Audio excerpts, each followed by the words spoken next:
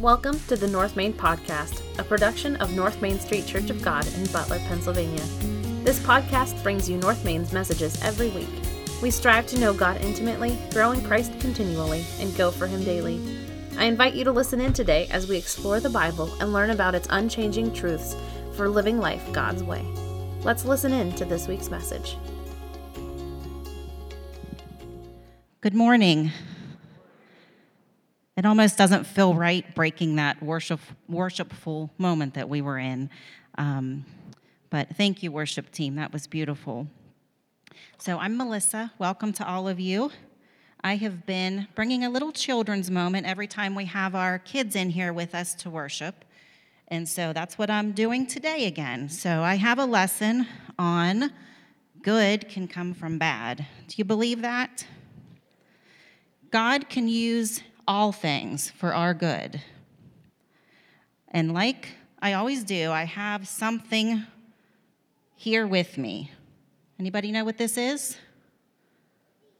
Sea star, you got it. I also heard starfish. Both are correct. So that's one. Here's another one that looks a little bit different, right? It's bigger. I don't have a great big one like a lot of times at the beach. Has anybody ever seen one at the beach for real, a big one? A sea star? They're pretty cool. The way they can move, their tentacles on the back can move really fast. So it's pretty cool. So it's more accurately called a sea star, like you said, Apollo, because it's not really a fish. It's more closely related to sea urchins and sand dollars. So there's not just one type of sea stars. There are over 2,000 different species of sea stars living in our oceans. Isn't that pretty amazing? God just didn't make one. He made over 2,000 different species of them. So most of them we see have how many arms? 5. Most of them have 5. But you know what? I thought this was pretty cool. There are a lot of varieties that have 10, 20, and even 40 arms. Can you imagine seeing one of those? That would be crazy. 40 arms. A 40-armed sea star would be crazy to look at. They are quite unusual, but they're also beautiful. Today I want to tell you about just one of the amazing qualities of the sea star. So if something happens and a sea star loses one of its arms, guess what happens? You got it. It grows back. They have the incredible ability to grow a new one to replace it. I think that is pretty awesome. So here's a little story. Years ago in New England, there were some fishermen who were fishing for oysters, and they really hated the starfish. They got so mad because the starfish always get caught in their nets, and they weren't trying to catch the starfish or the sea stars. They were trying to catch oysters. So whenever they caught a sea star, they thought, well, we're going to just get rid of them. So we're going to just cut them in half or cut them in 3 pieces and throw them back. They thought they had it all figured out. But guess what happened? Year after year, they came back, and there weren't less sea stars. There were more of them because of what we already said. They grew back. Every single one that they thought they were getting rid of, they actually were doubling or tripling the number of sea stars that there were in the ocean. So the sea stars house most of their vital organs in their arms, which is how they can live and reproduce themselves like that. There aren't too many species that live like that or created like that. Pretty amazing, huh? So God built this amazing ability into them so they can survive, and not just survive, but thrive and multiply. The fishermen thought they were doing harm to them. It actually turned out for their good, and it helped to sustain them and multiply them and for them to live on for a long time. So our scripture reference for today is Romans 8:28. That reads, "And we know that in all things God works for the good of those who love him, who have been called according to his purpose." A lot of you in this room have probably heard that verse before. Raise your hand if you've heard that verse before. Maybe even had it memorized. I know a lot of our kids have that verse memorized. But if you back up 2 verses to Romans 8:26, it says, In the same way, the Spirit helps us in our weakness. We do not know what we ought to pray for, but the Spirit himself intercedes for us with groans that words cannot express. And he who searches our hearts knows the mind of the Spirit, because the Spirit intercedes for the saints in accordance with God's will.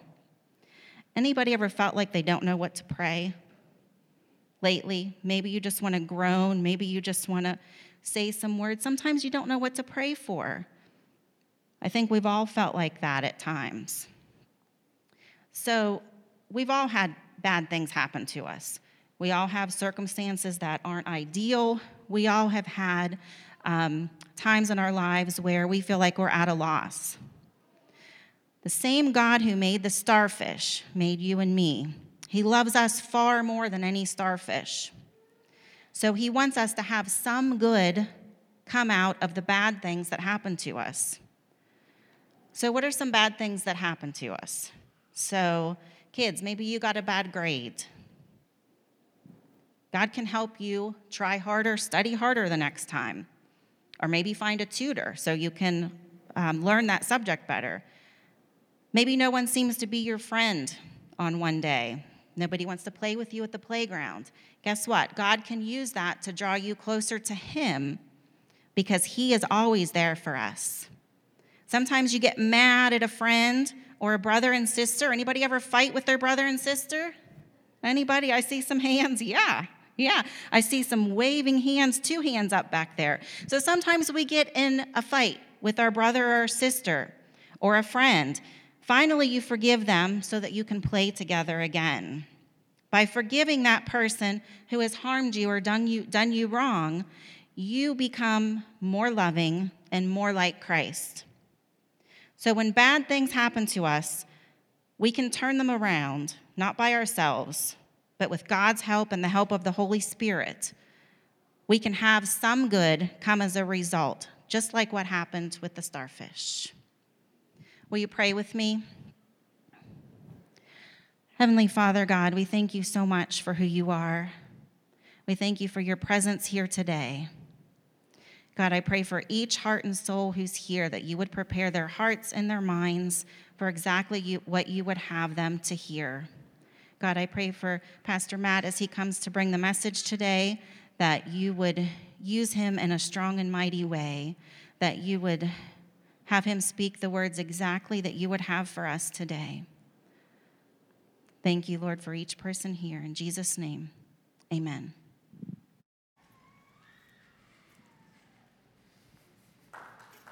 Thank you. Yeah, I'll leave it there. Yeah, that's good.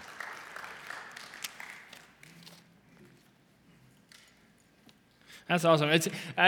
We can give her another round of applause because it's hard to get up here, especially for kids' moments. I don't know. My gift is not working with kids. It's funny because I was trying to... I try to explain stuff to my daughter, Zoe, when we're talking about theological stuff, and it's kind of funny because I'll get to a point where I see her eyes glaze over, and I'm like, yeah, I lost her, right? I'm not pulling out starfish and stuff. I'm like, well, if we go back to, Calvin and Wesley, it's like, well, and she's like, she's like, I don't know what prayer is. So, we've been working on that stuff, but that's a hard thing to get through. But I am excited to be here. I know that, as Sarah Lee mentioned, things can be a little bit tough. We're going to talk about loss. We're going to talk about some tough stuff today. But today, I want it to be more of an encouraging service for you. I want you to come away from here thinking and feeling that we have a God who is miraculous and wonderful and encouraging. And so we're going to jump into a new sermon series. We're talking about finding joy in loss. We're still on our theme of joy, still working through joy this year, which again is so funny how God just lays that out. That was planned way before any of this stuff happened, and it was something that we needed, especially need right now. But before I kind of dive into that, I do want to say I don't know if any of you have played sports. I would assume some of you have, or have been a part of a organization or a team. But I did a lot of sports whenever I was younger. I played lacrosse for Butler, and then I went on and played it for Grove City, and I went on and coached for Seneca Valley. And so sports were a big part of my life. And I think it's easy when you're in sports, you're on a team, to focus a lot on correction, right? When you get done playing a game, you can end up looking at the film and you go over it and over and over and say, well, I made a mistake here, or we messed up this play here. How do we fix it? How do we fix it? And then the next week is repetition. How do we fix these problems? And I think a lot of times we don't end up taking a step back and just saying, hey, like as a team, we're doing a lot that's really good. And we're doing a lot that's really amazing to see us working and meshing as a team. And so this morning before we kick off, this is just something, we didn't plan this or anything, it's something from my heart. I just want to say thanks to all of you. And there's a lot of people who are at home worshiping that. Just a big thank you, because we're a team.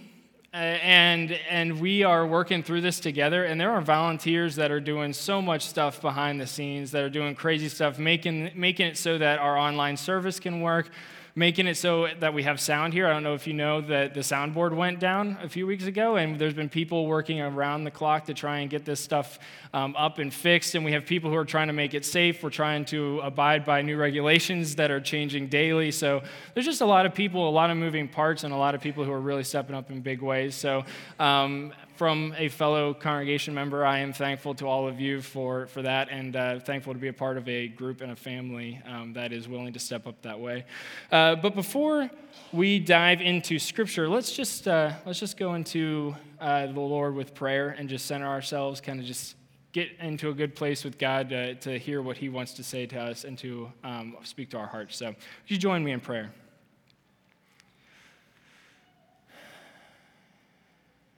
Dear God, we just come before you. We just thank you. We thank you for this morning.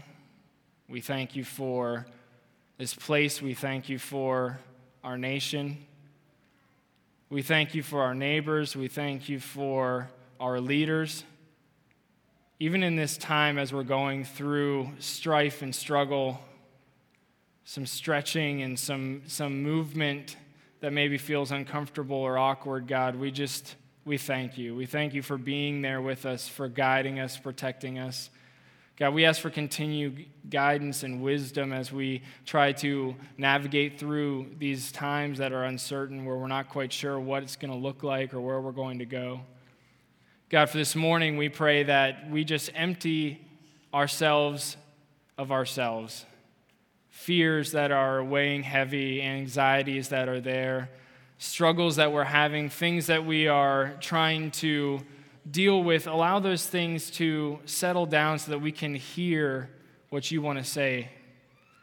Please, God, speak into our lives. God, we ask for your joy. We ask and we beg you for your presence to be here, to speak to us, and we ask that we humble ourselves before you so that we can enjoy just reconciliation with you and congregation with you. And so, God, this morning we ask that, we pray that, and just speak to us and guide us. In your name we pray. Amen. So this morning we're going to start into a new sermon series, and it's going to be talking about finding joy in loss. And going forward after this sermon, we're actually going to be looking at the Israelites' exile. So in the Old Testament, the Israelite nation was conquered by other nations and eventually exiled out of their land.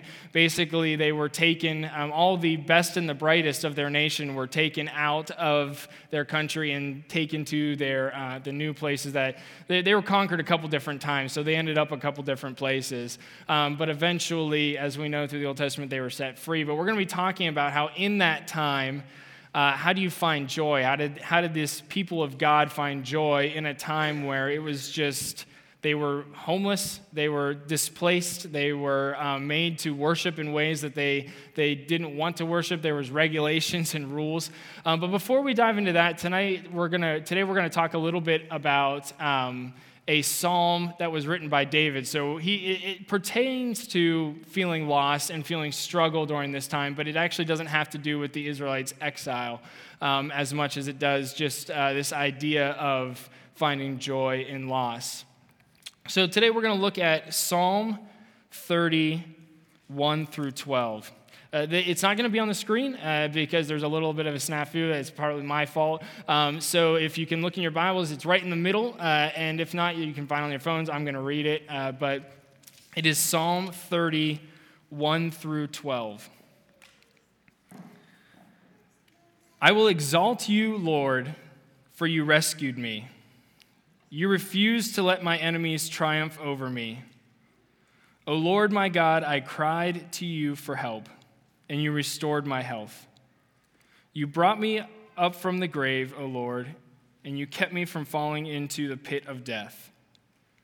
Sing to the Lord, all you godly ones. Praise his holy name. For his anger lasts only a moment, but his favor lasts a lifetime. Weeping may last through the night, but joy comes with the morning. When I was prosperous, I said, now nothing can stop me now. Your favor, O Lord, made me as secure as a mountain. Then you turned away from me, and I was shattered. I cried out to you, O Lord. I begged the Lord for mercy, saying, what will you gain if I die, if I sink into the grave? Can my dust praise you? Can it tell of your faithfulness? Hear me, Lord, and have mercy on me. Help me, O Lord. You have turned my mourning into joyful dancing. You have taken away my clothes of mourning and clothed me with joy, that I might sing praise to you and not be silent. O Lord my God, I will give you thanks forever. So a little background on this passage. If you're looking in the Bible, many of you may see something similar to the beginning. It says a psalm of David, a song of dedication for the temple. This passage is historically taken to be written by David. The majority of scholars agree that it was written by David. There's some discrepancy there where some people think it was written by a few different authors, but for the most part, people think that it was written by David. And there's a little bit, we don't know exactly when he wrote it or why he wrote it, but a lot of people think that he wrote it either when he was building his own home. And it actually became interesting. This psalm became traditional in the Jewish tradition of when they built a new home, they would dedicate the home to God, and they would recite this psalm during it, and the praising God and using that in a thing. And so some people think it was when David actually built his home that he wrote this first, and then other people think that it was when he purchased the land that the temple was going to be built on. So it was his son who eventually built the temple, but he purchased the land, and during that dedication, a lot of people think that he took that land and gave this psalm as a praise to God. But either way, this psalm became very famous again in this idea of dedication to God and to offering up praise even regardless of the circumstances.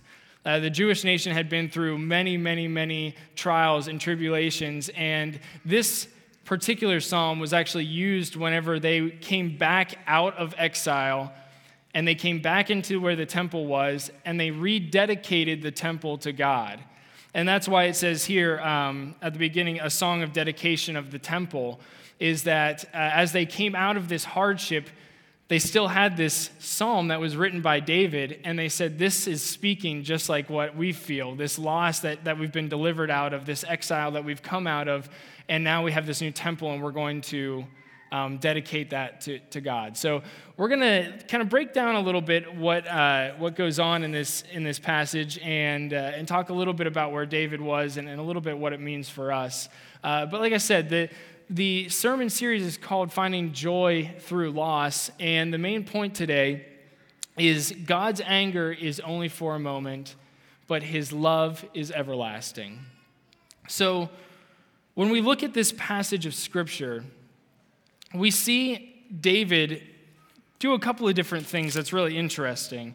The Psalms always blow me away, if I'm just being honest. The Psalms blow me away because it's one of the only places in the Bible where you get to see kind of raw emotion. a transparency that you might not be able to see in other places.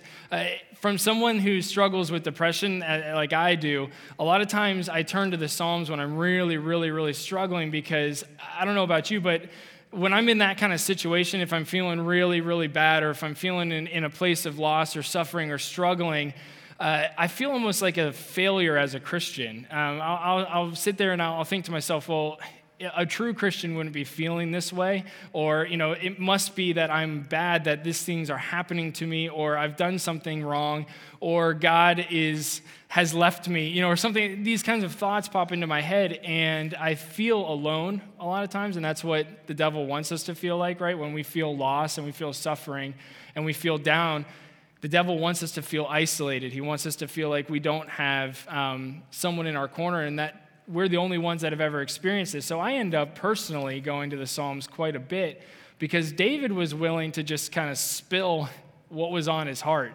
And I think that's a big part. We're going to talk a little bit about that today, but I think that's a big part of why David was considered or called by God a man after God's own heart. He was called a man after God's own heart, not because he didn't sin. We can look through his stories over and over and over again that he sinned over and over again. He wasn't a man after God's own heart because he was had any kind of gift of necessarily prophecy or any kind of these theological gifts as far as like being a good preacher or any of these kinds of things. He didn't have any of that kind of stuff. He was actually passed over right in the beginning of his life because people thought that he was not someone that really amounted to much.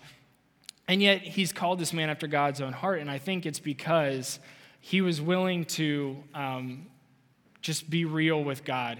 He was willing to share his heart with God. He was willing to be open and say, God, this is how I am feeling, and I've messed up sometimes, and we're going to talk about how this psalm kind of sums it all up into that. Even though he experienced so much loss and distance and suffering from God, he was still willing to always come back to him and say, God, hey, you are here. And that's really what I want to go with this sermon, is that we are in a time that is filled with loss. We're in a time that's filled with suffering, and maybe you haven't really experienced some of the loss. Maybe you look around and you say, oh man, I see on the news, or I see on social media, or I see with my friends that some people are really experiencing big things. Like some people are losing jobs. Some people are losing homes, right? They say that the eviction rate is some of the highest that it's ever been, right?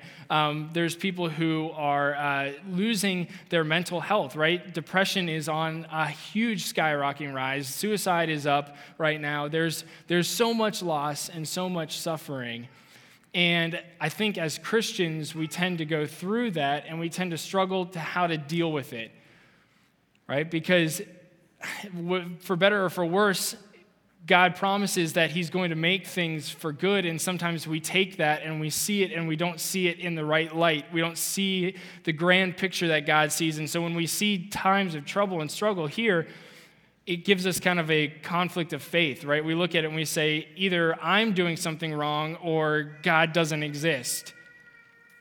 And those are two of the oldest and biggest lies that the devil will tell you, is that either you are doing something wrong, you're isolated and alone, or God doesn't exist.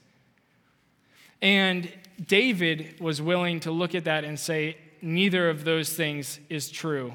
I'm experiencing loss, and I'm experiencing struggle, and I'm experiencing strife right now, but I have a God who is amazing and who loves me and who wants to be in relationship with me.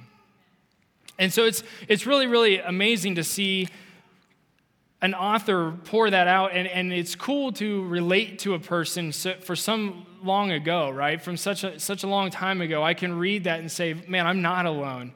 I'm going through a lot of these things, and I feel this certain way. I feel suffering, I feel loss, and yet there's a person, at least one, who has felt those things, and I know that there's more. And I can begin to feel as if I'm not alone, and as if I don't have to go through these things, or as I'm not a failure. And so today, I want to just start out and kind of just start with the first point. We're going to just dive right into them. How do we find joy in loss? Honestly, I think one of the big things that David did is that he saw God, and how he saw God affected how he acted and how he felt and how he lived his life. And we see this here in this passage. And the point is that how you see God will affect how you react to loss. Think about David's life. From a very young age, he experienced loss. A very young age. From the time that he was a teenager, right? There was a prophet who was coming to his home. To Samuel was coming to his home, right? And he was coming to anoint a new king. He knew the king was coming from this family, but he didn't know which of the children it was going to be. And David's dad brought in every single son except for David to be looked at. Can you imagine that? Can you think about, I've thought about that as like a son, to have your dad pick everybody else and just be like, regardless of whether or not you're young or whatever. I mean, he was old enough to be brought up before. It's just his dad was like, well, it's not going to be David. That has to be a huge loss to David, a huge loss to his self-esteem, a huge loss to who he felt he was within his family. His value, right? A loss of value, a loss of love that he would feel. And then it goes on. Once he does get anointed, he goes into to battle, and nobody believes he can do anything. They laugh at him, right? He goes and he says, hey, God told me that I can do this. I can fight this giant Goliath. I can do these things. And they all laugh at him. They say, well, you're going to die. Man, another loss. Maybe he's like, okay, well, I've got anointed, right? They say I'm going to be the next king, so maybe people will start taking me seriously, and they don't. We see David then, he kills Goliath. He's anointed to become king. And then his mentor, a father figure, Saul, the king, turns on him, chases him away. He loses his home. He loses Jonathan, which is like a brother to him. He loses a father again, another father figure. And he has to go on a run and hide in caves. Then, once he does become king, it's loss after loss. He loses strategic battles through his life. He loses himself into sin. He loses his family. If you keep reading David, his son tries to rebel against him, and his son is eventually killed. He loses family members.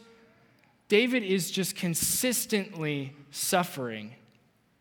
And he's consistently experiencing loss. And to write the words that he writes in this psalm, we're going to read through some of them again, but to write these words is astounding for someone who has experienced so much loss and so much suffering. And it's because he understood who God was. He understood, the way he saw God was separate from anything that he experienced here on earth. He could see God and say, God is good, God loves me, and I know that that has no bearing on my current situation. Right? He talks about this here. He says, when I was prosperous, I said, nothing can stop me now. Your favor, O Lord, made me secure as a mountain. Then you turned away from me, and I was shattered. I cried out to you, O Lord. I begged the Lord for mercy, saying, what will I gain? What will you gain if I die? If I sink into the grave, can my dust praise you? Can it tell of your faithfulness? Hear me, Lord, and have mercy on me. Help me, O Lord. And then he goes straight from that into, you have turned my mourning into joyful dancing. You have taken my clothes of mourning and clothed me with joy. Of that list of things that I've listed off that happened to David in his life, not one of those things is a thing that you're going to get over right away, right? Not one of those things is a thing where you're going to say, hey, you know what? I mourned for a couple of days, but now it's good. Hey, my son, he rebelled against me, and I had to put him down, and I had to kill him. But you know what? I'm good now, right? No, he's still in mourning. He's still in this place, and yet his mind can switch and say, God, but I see you for who you are. That's why he was seen as a man after God's own heart, because he understood he shut off his brain, and he could feel, and he could understand. And I'm not saying that you shut off your brain, that to be a Christian is not logical. It is. And there's many, if you want to have that discussion with me, we can. There's many reasons why I believe that it is. But there is an aspect to your relationship with God where you have to say, I'm willing to look at these circumstances I'm in right now and say, you know what? They don't make sense to me, like Sarah Lee was saying. I don't understand some of these things that are happening, and I don't like them. and I'm not a fan of them, and yet I know in my heart who God is. I know in my heart because I have a relationship with him. And that leads right into number 2, is that God desires a relationship with you. In these times, we lose track of that. And it doesn't even have to be a time whenever we're going through struggle. I mean, just being honest, I lose track of that all the time. I get so caught up. There's times whenever I'm sitting there and I'm like, man, did I do this sin today? Or I remember doing this, and oh my gosh. And it gets so, my prayer time and my devotion is literally just me running through things that I've done wrong or things that I want to improve on. Has nothing to do with my relationship with God, because I've become legalistic in my thinking. And when those times happen, I have to shut down, again, my brain and say, God, I'm sorry that I'm doing this. Because think about that. Think about if you were interacting with someone that you were in a relationship with, and all they did was just rattle off things that they were sorry about, right? Eventually you might be like, I don't want to hang out with that person. All they ever do is talk about the things they did wrong or say sorry. It's like, there's a point where, again, I'll have to give my daughter money. I give my daughter $1 every time I mention her in a sermon. So,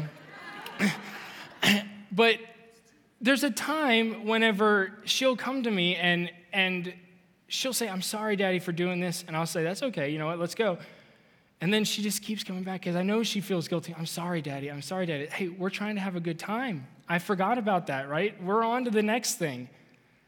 I'm sorry. And it's eye-opening to me because I'm like, man, this is what I do with God. This is how I interact with God. And all he wants is a relationship with me. And I think David realized that there was a time for mourning. There was a time when he can say, listen, I did something wrong, or I lost something great. I lost a friend, or I lost, my respect for something, or my respect from people has been lost in a decision I've made. And so I have to acknowledge that, and I have to mourn, and I have to feel that sorrow. But that's not what our relationship's not about that, right?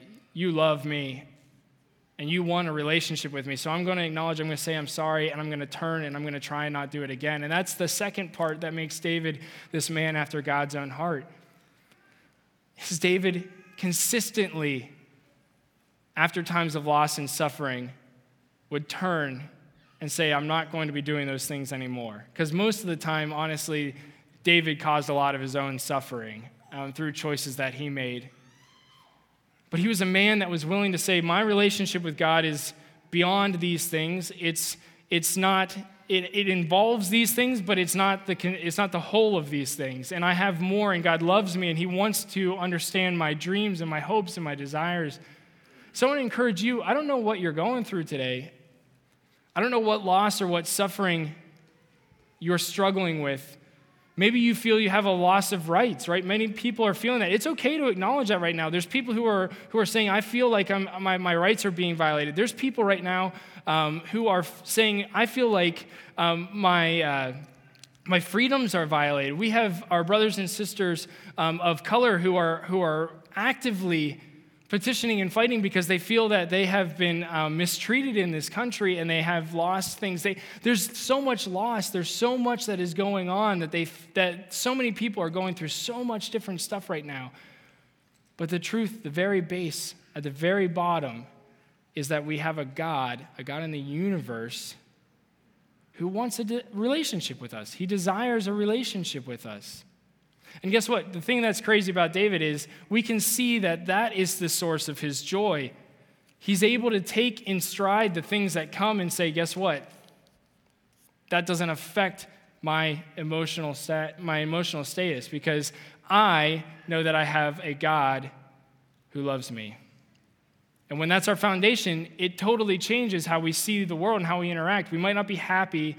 We might not be in a place of prosperous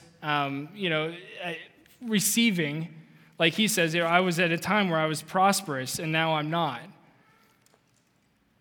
But David's saying that doesn't affect my joy. It doesn't affect how I see you. And so that leads right into the last one. The last point that we have today is having a heart after God's own heart is the source of joy. Having a heart after God's own heart is the source of joy. There's going to be so many things that this world tells you will bring you joy.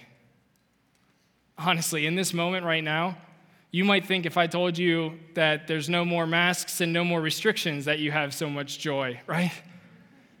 But by tomorrow, there's going to be something else that's going to bring you down.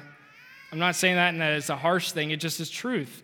I'm going to experience something tomorrow, it being a Monday and having to go to work maybe, I don't know, where I'm going to be like, oh man, I don't feel as great where I am right now. But that's not joy. That's not what they're talking about here. That's momentary. That's this moment that I'm in right now is the emotional state. What he's talking about, this joy, is something deeper and it's something more. And it can only be found with God. Here's the truth, is that if you want to find joy in loss, the only way is with God. Because it doesn't make sense. It doesn't make sense from our world. It doesn't make sense to be joy. It doesn't make sense that David wrote the words that he did. It doesn't make sense that as I'm struggling with something in my own life, I can still feel joy. But it's because we have a God who doesn't make sense, right? The Bible actually says that God's wisdom is the world's foolishness, right? The world looks at what we say and they say, you are fools. This is not a time to be joyful. This is not a time to be excited about what God is doing. This is not a time to say we have a God who loves us, right? I've heard that so often during this time. Well, if your God loved you, then this wouldn't be happening. It's because they can't understand. I don't understand, right? I don't understand a lot of the times because we have a God that is so beyond who I am. It's amazing. I kind of want to wrap up what I was going to say here with a little encouragement. Again, during this process, the coronavirus and a lot of the riots and a lot of the civil rights movements that are going on, I've been thinking a lot about some of my mission trips that I've taken, and specifically with this sermon prepping, where I was thinking about finding joy in loss. And this might be something that, if you've gone on a mission trip before, something that you can relate to, because a lot of times when I talk to people who've been on mission trips, this is a similar reaction that they have as they come back. I was blown away almost every time I went on a mission trip by the amount of joy that I experienced in places that had unbelievable suffering and loss.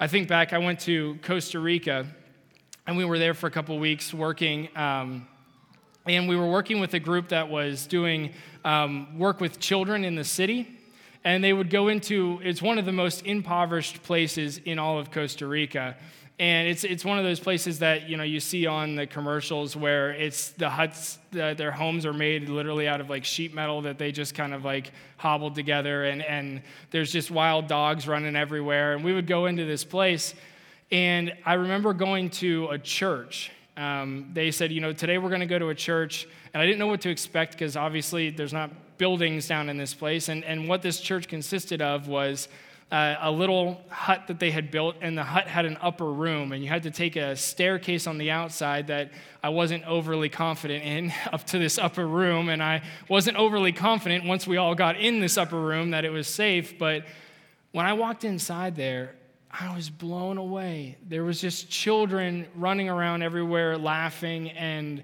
there was people just smiling, and it was like I was transported into someplace different. I forgot once the door shut, I forgot what it looked like out there. And it was because they understood who God was. They were there to worship God. They were there to worship a God who's amazing. And what they were going through had no effect on who He was. Just because they were suffering didn't mean that He was any different or that He loved them any less. And I was just blown away by it. I sat there in that whole service, and it was one of those weird ones for me because I don't speak a lot of Spanish, and so I was having a hard time understanding what was going on, but I could understand enough because I could see what was happening on their faces. I could understand that they were praising God. I could understand the joy that they were feeling, and it was infectious. because it felt true. It almost made it so that like the suffering felt false. It was of this world, and so it was like, that's momentary, that's not real. What you're feeling is something deeper and more powerful. I think a lot about, we went down to Church on the Street. It's a Church of God mission down in Atlanta. I took a group 3 or 4 times down there. And we spent 2 weeks working with homeless individuals. And we would actually just walk around with them. They'd show us their lives. And we would just spend time getting to understand like what it felt like or what it was like to do that. And the same thing happened. It's just joy. I'm like, you literally, I'm having a conversation with you. You literally were held at knife point last night while you were sleeping out in the park. And someone stole the 2 apples you had in your backpack. That was a legitimate story that someone told me. As he's smiling to me and I'm handing him a muffin, right? And he was like, oh, did you get one? Yeah, I've eaten, right? Because he understood who God was. If only because he understood the hope of where he was going to go. He understood where God was, who God was, and his relationship with God as a loved child. The fact that he didn't have a place to sleep or food to eat didn't affect his standing with God or his kinship with me. We were brothers, right? He didn't see himself as less than I was. We could relate over that breakfast. So here's what I want to say. I don't know where you're at. I don't know what you're struggling with, but I want to encourage you. We serve a God who's amazing. We serve a God who is loving, who desires a relationship with you. We serve a God who is powerful, who is beyond the things that are going on. And I'm seeing so much happen within this church, within this nation, where we are in a time where God is shaking things up within the church. You should be excited. This time is not a time to be fearful. This is a time where you should be excited. And I know there's a lot of things on the news that maybe are worth being fearful of. You watch and you see maybe encroaching things on our rights as Christians. People worry about things being taken away. Are we going to be able to get together the same way that we were? But here's the thing, is that God is saying, all of this that's happening, I'm above it. And I'm going to do something different. And I can praise God. I can find joy in that. I can find joy in that today. I can find joy. Even, here's the thing, is it's funny. I know a lot of times when people look out in the sanctuary and they see, not a full sanctuary, they get discouraged. I was the lead pastor of a campus that we had started at the place where I was before this, and we would get, the max we would ever get is like 40 or 50 people. And there were nights when there was like 5. And when I first started out, I would be disappointed because I would say, God, I want to do things. Like, I want you to be here. Those nights when we had 5 people rocked the place. It changed it because God wanted those 5 people, and he said, guess what? What you're worried about, the loss of people, the loss of whatever you think is gone, right? Whatever you think is less than, I'm going to do more with. He's a God that multiplies the bread and the fish. He's a God that takes people who are broken and who are lost and who have received the most suffering they've ever received in their life, and he takes them and says, you are the person that's going to bring in my kingdom. That's where we're at. We're not in a time where God is silent. We are in a time where God does miracles. Look in the Bible. It's during times of suffering and hardship that God shows up in powerful, amazing ways. I want to end with this, because I think it kind of goes along with that. Whenever I was down in Atlanta working with the homeless, I like to go to Martin Luther King Jr.'s Memorial Museum. It's where he's buried, his tomb.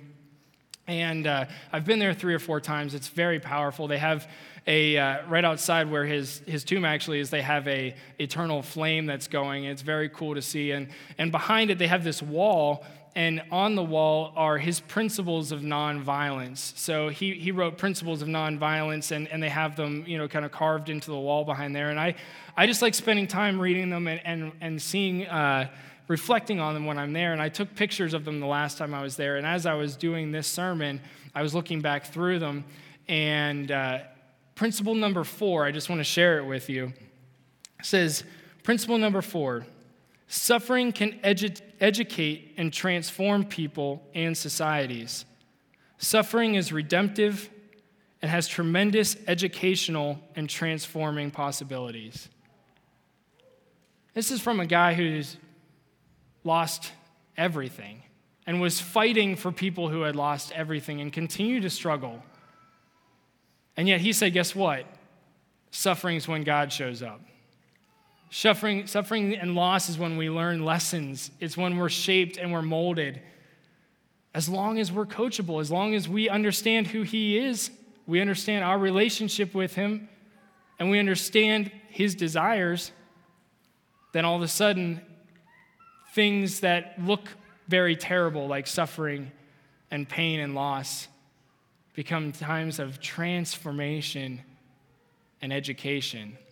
So I want to encourage you, like I said, I'll end with that. We'll just go into prayer. I'll invite the worship team to come back up. I don't know what you're going through right now. It's funny because you talk to people and their stories are all so different during this time. I don't know what loss you may experience.